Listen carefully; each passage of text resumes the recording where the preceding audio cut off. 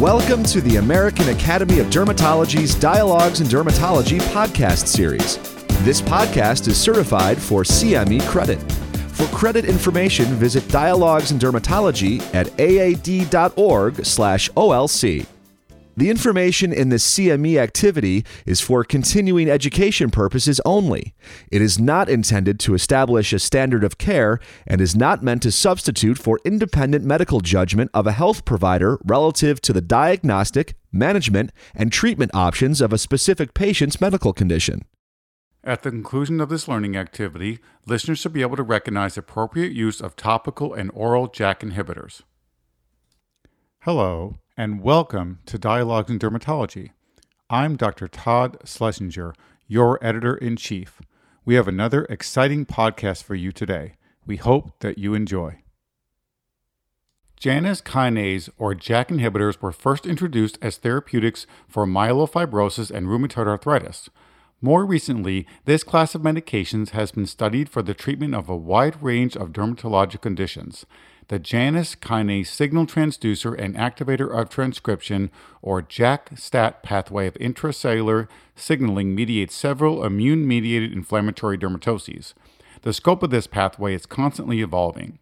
Understanding the complexities of this therapeutic class is essential for practical disease management. In this episode of Dialogues in Dermatology, Drs. Peter Leo and Jacqueline Dizal discussed the newly approved JAK inhibitors and their use in dermatology. Welcome to Dialogues in Dermatology. My name is Dr. Jackie Dizal, and I'm a practicing dermatologist from Skin Associates of South Florida in Coral Gables. Today's topic will be all about JAK inhibitors with the esteemed Dr. Peter Leo. Welcome, Dr. Leo. Thank you so much for having me. So Peter is a clinical assistant professor of dermatology and pediatrics at Northwestern University. He received his medical degree from Harvard Medical School and his dermatology training at Harvard. And while at Harvard, he received formal training in acupuncture. Dr. Leo is the founding director of the Chicago Integrative Eczema Center and a founding faculty member for the Integrative Dermatology Certificate Program.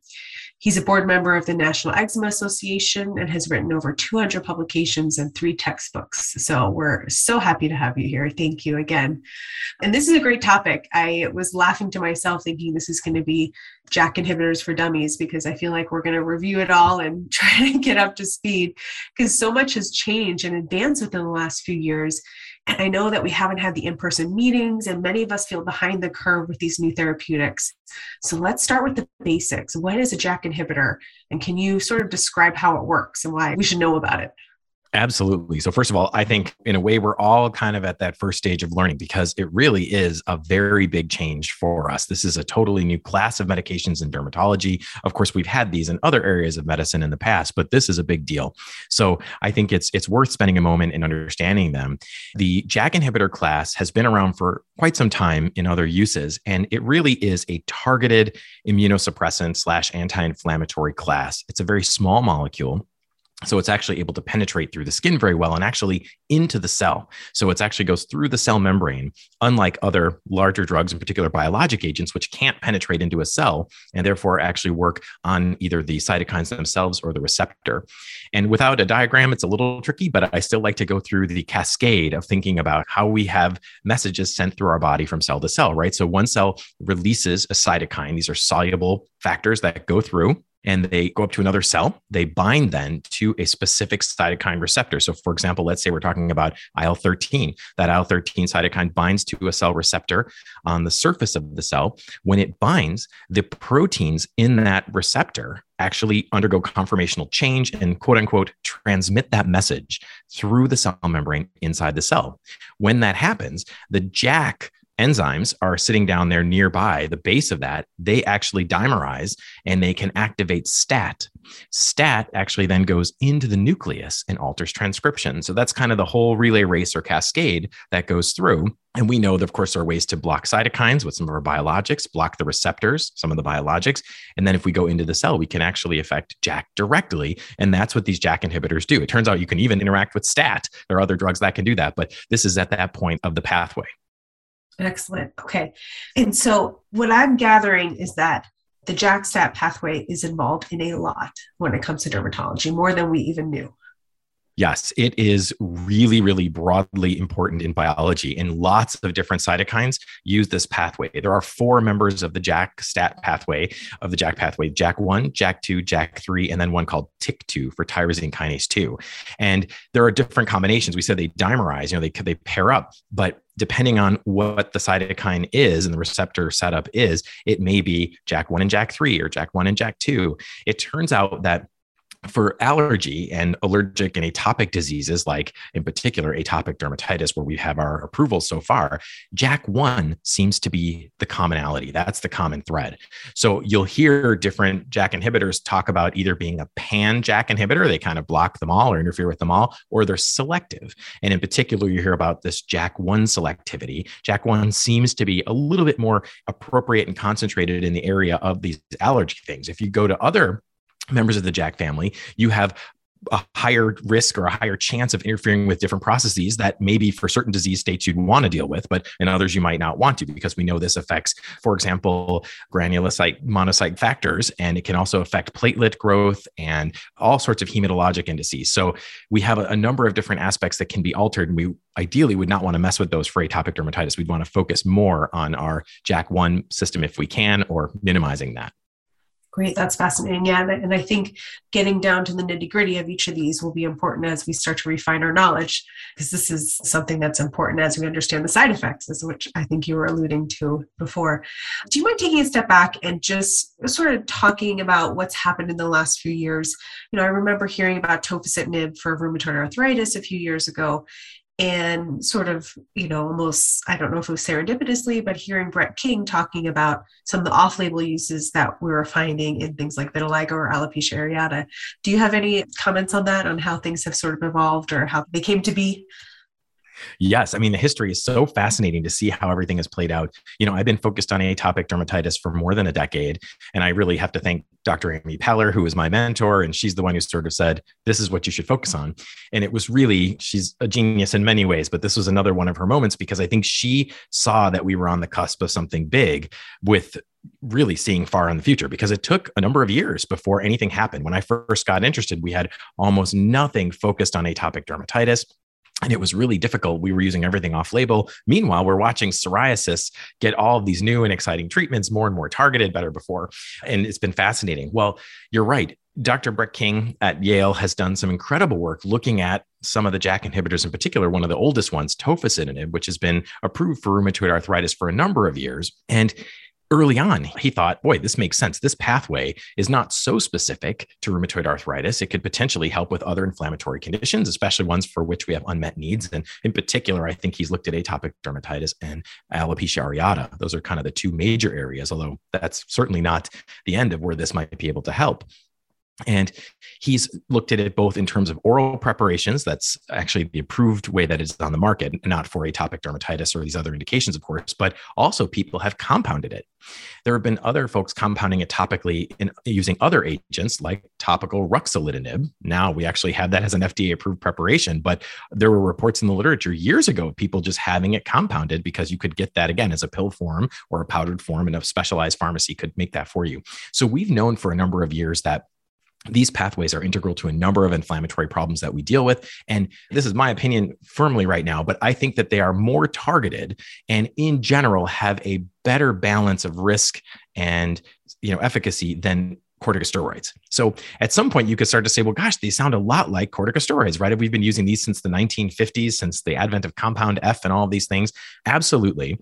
And they are comparable in some ways. They kind of have a broad anti-inflammatory effect, anti-itch effect. They work in a number of different conditions, but I do think they are slightly more targeted is a helpful way to think about it. And although we don't really have direct comparative data, I think we can infer from, and I'm working on a paper right now trying to be a little bit more rigorous than just general inference and getting a gestalt. But I think we're going to be able to say, okay, look, yes, these are some serious risks that are associated with the JAK inhibitor class. But if we look at some of the things we've used much more nonchalantly, prednisolone for kids all the time, if they have an asthma flare or to carry a case, and of course for atopic dermatitis, arguably somewhat inappropriately using it there, I think we'll see that these are actually a better bang for your buck, so to speak. So we've watched these get refined. And then there was this long teasing period where they were submitted, a number of companies, 3 to be exact, had submitted oral JAK inhibitors to the FDA for atopic dermatitis. And then we expected them kind of in the summertime and nothing came. And finally, it didn't happen until really the beginning of this year, January, that we had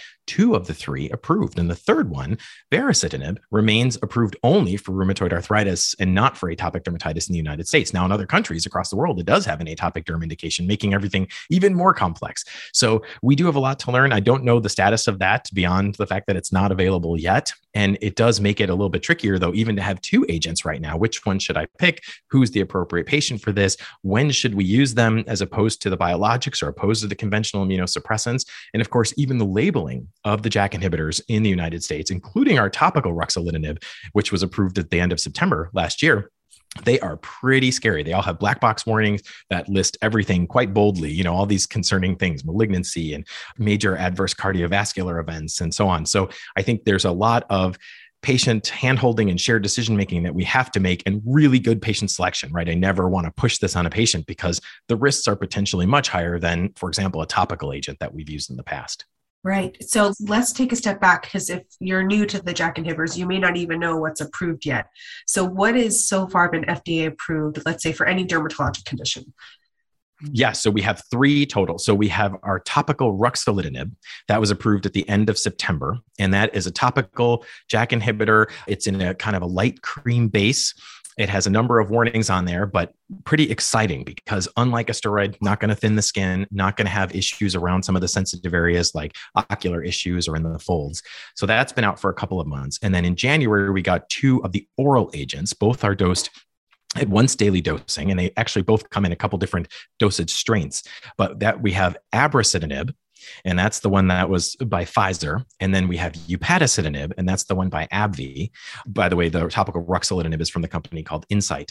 So these are the 3 that we have, the 2 orals and the 1 topical. And the abrocitinib comes in 100 milligram and 200 milligram tablets, and upadacitinib comes in 15 milligram and 30 milligram tablets. But in general, we'd start with that lower dose. And then if a patient weren't doing well on that dose, we have that flexibility to increase, which is also, to my knowledge, kind of the first time I've ever seen this in an FDA approved way. I mean, clearly we escalate doses of things all the time in an off-label way, but it's kind of neat. Both of these drugs have on their label, if the patient's not achieving where you want them, you actually can go to that higher dose. And I think it's pretty neat, actually. Yeah. So continuing with the topical, it's so nice to have another non-cortisone medication for our patients. And tell me what type of patient you're using this for and how you address what's on their black box warning with your patients. Absolutely. I have a pretty crazy clinic in that it's very enriched with patients who are struggling. So in a way, I feel lucky, if you can feel lucky with this. I mean, I feel bad for all these poor patients that are struggling, but I feel lucky because my patients really need new stuff.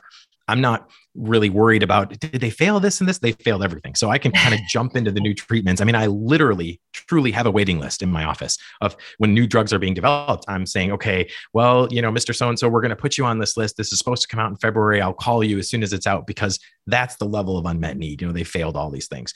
That being said, so the first people are the people who are really severe and miserable and have failed everything else. But as we learn more about these treatments, I think then they start to find their niche a little bit more. And I think a good example is with dupilumab. That, of course, came out originally in March of 2017. Initial indication was for adults with atopic dermatitis. Now we've seen it drop to the 12 to 17-year-old range and now down to 6 years of age indication for AD. But also we know that they've submitted the data down to 6 months. So we may actually see that medication approved from 6 months and up. And what's neat is when that first came out, I had the same scenario, a bunch of patients who had failed everything we had so far.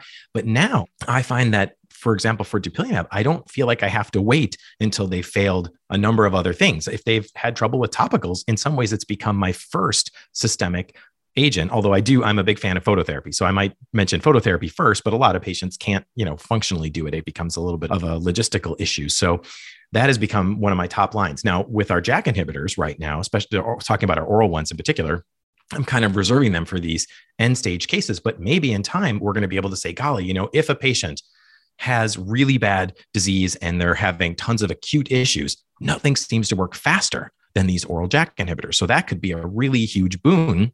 Not only is the depth of their effect, the magnitude of their efficacy, honestly, among the best things we've ever seen for atopic dermatitis, but their speed, the rapidity it's staggering. I mean, we're talking some of the studies you see in the approved decks, you're looking at these studies where 2 days you can actually see measurable, significant change. And that's different, right? Yeah, that's something new for us. That's great. And our patients are going to be thrilled at that too, because there's really nothing that rivals that. One of the hardest parts about these medications, though, is that they really do have these very stern warnings that can really, strike fear into the hearts of anybody, even the most desperate patients. So I think a big part of our job is to avoid the 10:30 p.m. phone call. And what I mean by that is, in the past, sometimes even with things like tacrolimus, right? Topical tacrolimus has been out since 2001 or so. And I don't often talk about the black box. I'll often say, you may see some warnings. We'll talk about it. I'm so used to it. But occasionally the patient fills the prescription after work at the pharmacy. They go home, they're about to put it on their kid or on themselves, and they read the black box and they say, wait a minute. And I get the call.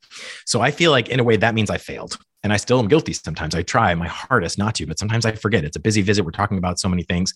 And I think that can really shake the patient. So for these, I try to be extremely preemptive and proactive. I try to say, okay, listen, these are very powerful medicines. Let's start with our topical ruxolitinib, because that one I think many people are going to be able to use or experiment with and try, because it really has a broader indication and overall I think is less cumbersome to use than the oral medicines. So for that, you'll notice the black box warnings are the same. They really do say essentially the exact same thing. And a lot of that data is based on a very important study, a post-marketing study that was done in rheumatoid arthritis patients using, as we were talking about before, tofacitinib, so a different JAK inhibitor, in a group of patients that by definition had to be at least 50 years of age and had to have at least one major cardiovascular risk factor. So this makes it really hard. It's sort of like if you're trying to compare apples to apples and you have a group of patients that has a whole separate disease and using a different drug, it has different risk factors.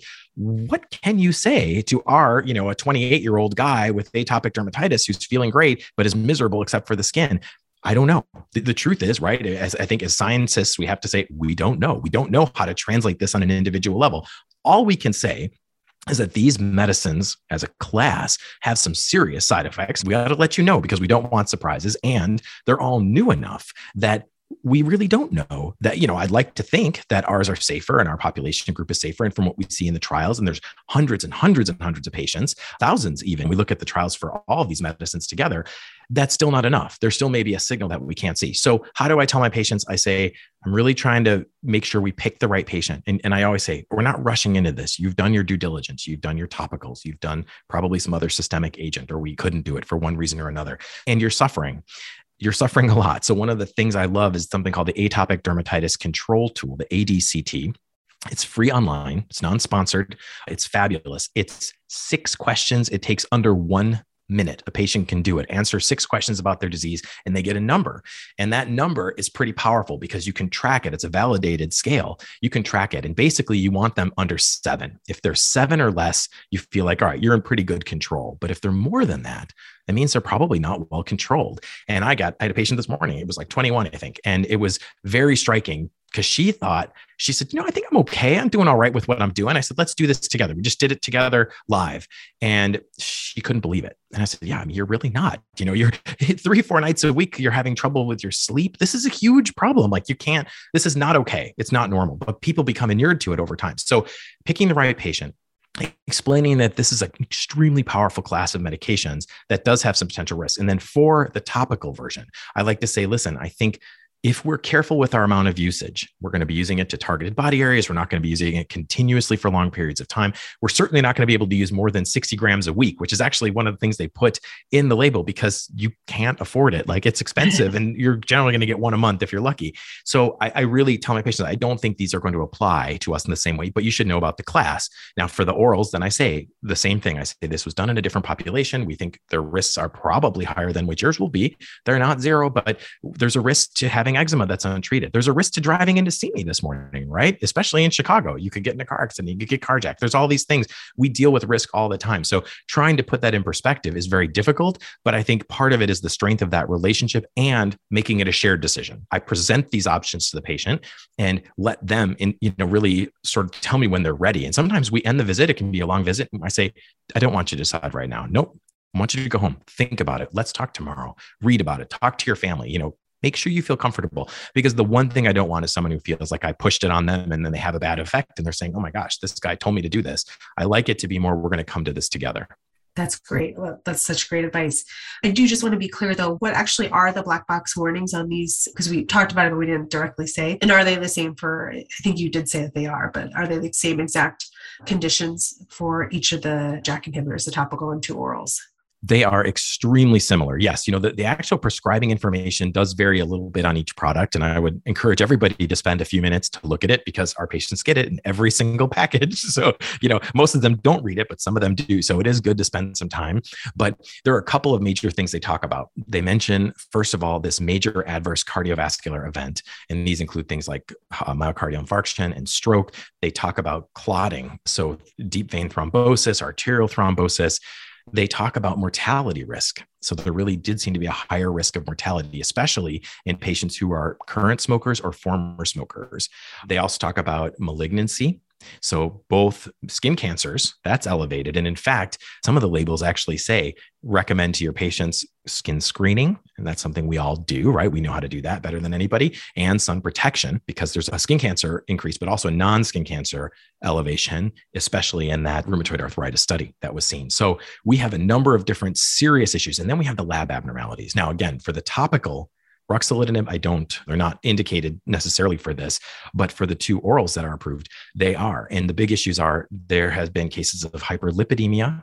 There have been cases of thrombocytopenia, anemia, lymphopenia. So you really do have to keep an eye, and liver enzyme elevation and CPK elevation. So kind of keeping an eye on these labs. Also, of course, we're going to want to do like we would maybe a psoriasis biologic or any immunosuppressive medicine, a TB test at baseline, hepatitis panel at baseline. And I'm actually doing an HIV test at baseline too, just to be sure. And I'm repeating that level of intensity every year so that I make sure. And then I'm doing labs usually the first month and then the third month and then quarterly if things are looking good. But there's some nuance there, and I'm still trying to find my footing on it as well. Do you check a pregnancy test?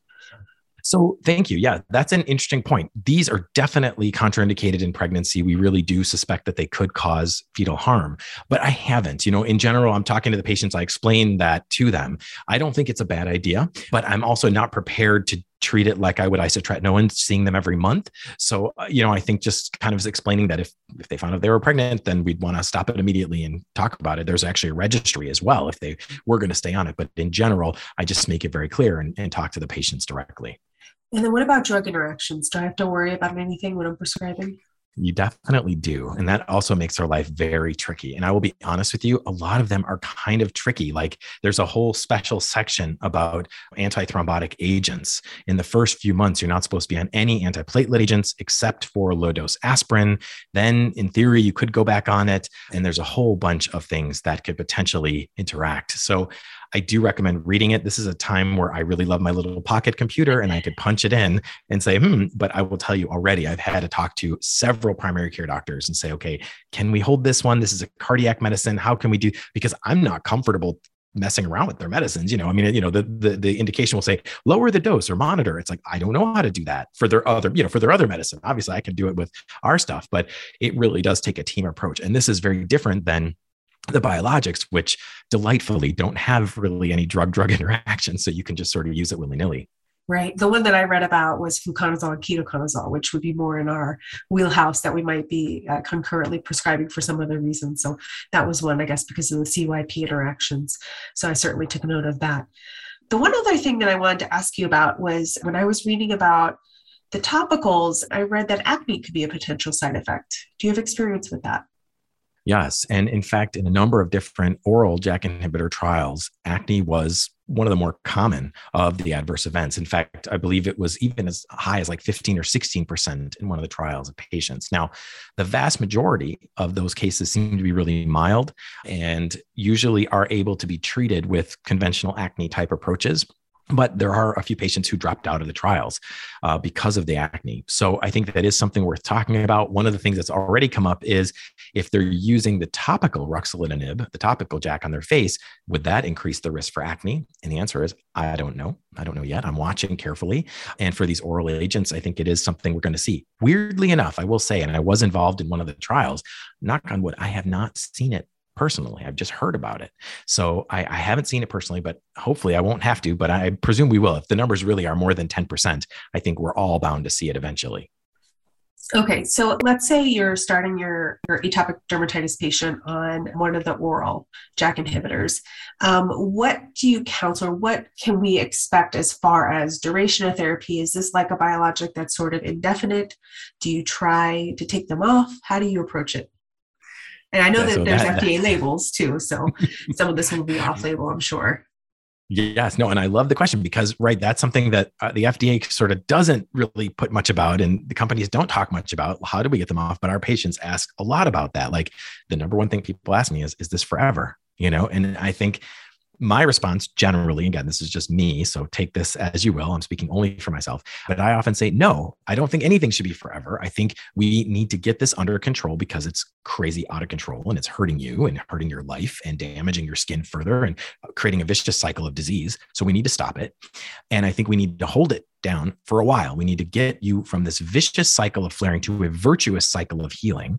And how long does that take? I usually tell patients, in my experience, on the order of 6 months to a year for many patients. But if you're doing great in that time frame and feeling really well, I don't think it's crazy to think we could potentially start weaning or coming off of a medicine. Now, for certain conditions and certain patients, you do that, it comes right back. Fine, I believe that. No, I'm not denying that. But I will tell you, I've written papers about it too.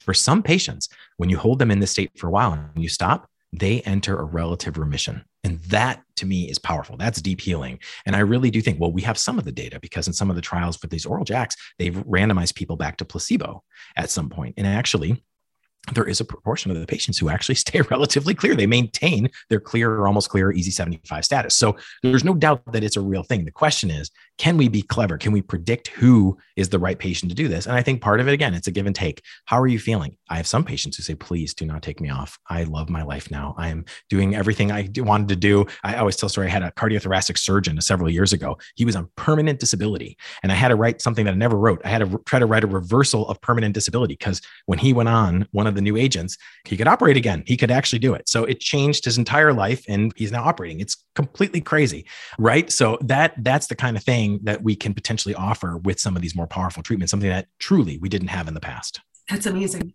We are starting to run out of time. We could talk about this forever, but I do just want to mention a couple of the conditions that I've read about that were, have been reported as off-label use, which is just, I love reading this stuff because I think dermatologists are the most creative and smart people.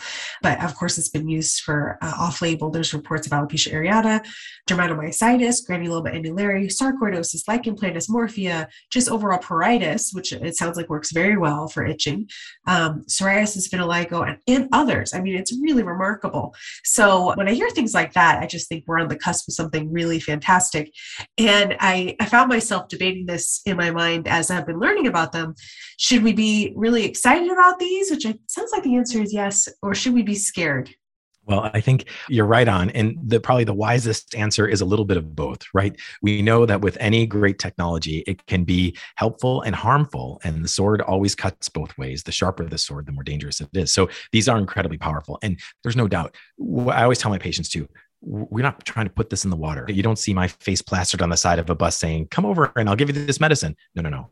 You're coming to us because you're suffering, right? That's the only people I really am saying these are for. If you are healthy and do not need these medicines or medicine in general, that's better, right? I don't want people on stuff that they don't need. That's our first to do no harm. That's our major objective and our prime directive, if you will. So before those patients who are really, really suffering, and I've seen suffering. To me, in my practice, atopic dermatitis is the worst. It causes the most suffering because it's not only the patient, it's the whole family unit. It affects the school and society and even us. Like there are days I come home, I'm depressed. I feel like I have not helped anybody as much as I wish I could. People are sobbing on the phone and it's just terrible.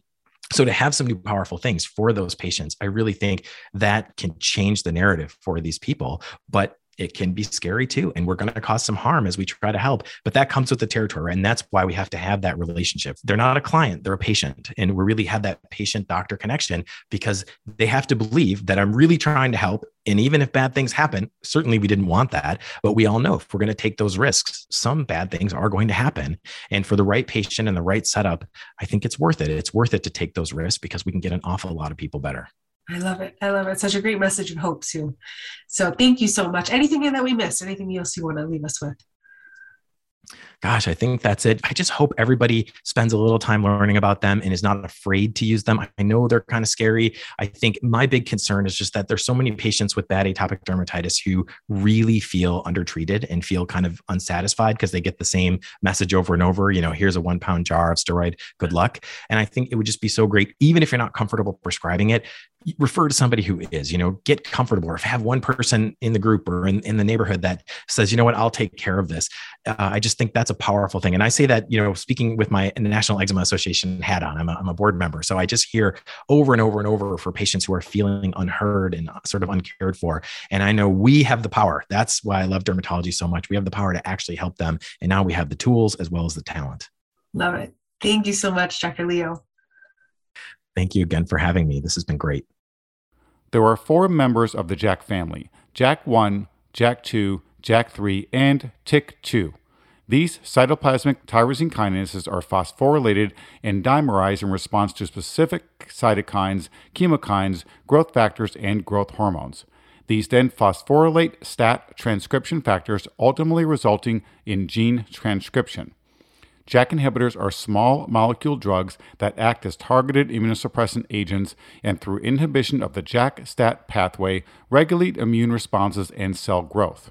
For therapeutic effects, these drugs inhibit specific JAK targets. Dr. Leo highlights the role of JAK1 in allergic atopic diseases.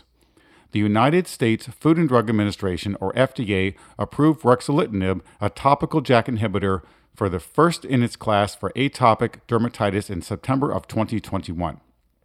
Dermatologists have had tofacitinib available for the treatment of psoriatic arthritis, but earlier this year, 2 additional oral JAK inhibitors, upadacitinib and abrocitinib, were approved for atopic dermatitis. Baricitinib is another that is currently not approved for the treatment of atopic dermatitis in the United States, but it is within other countries.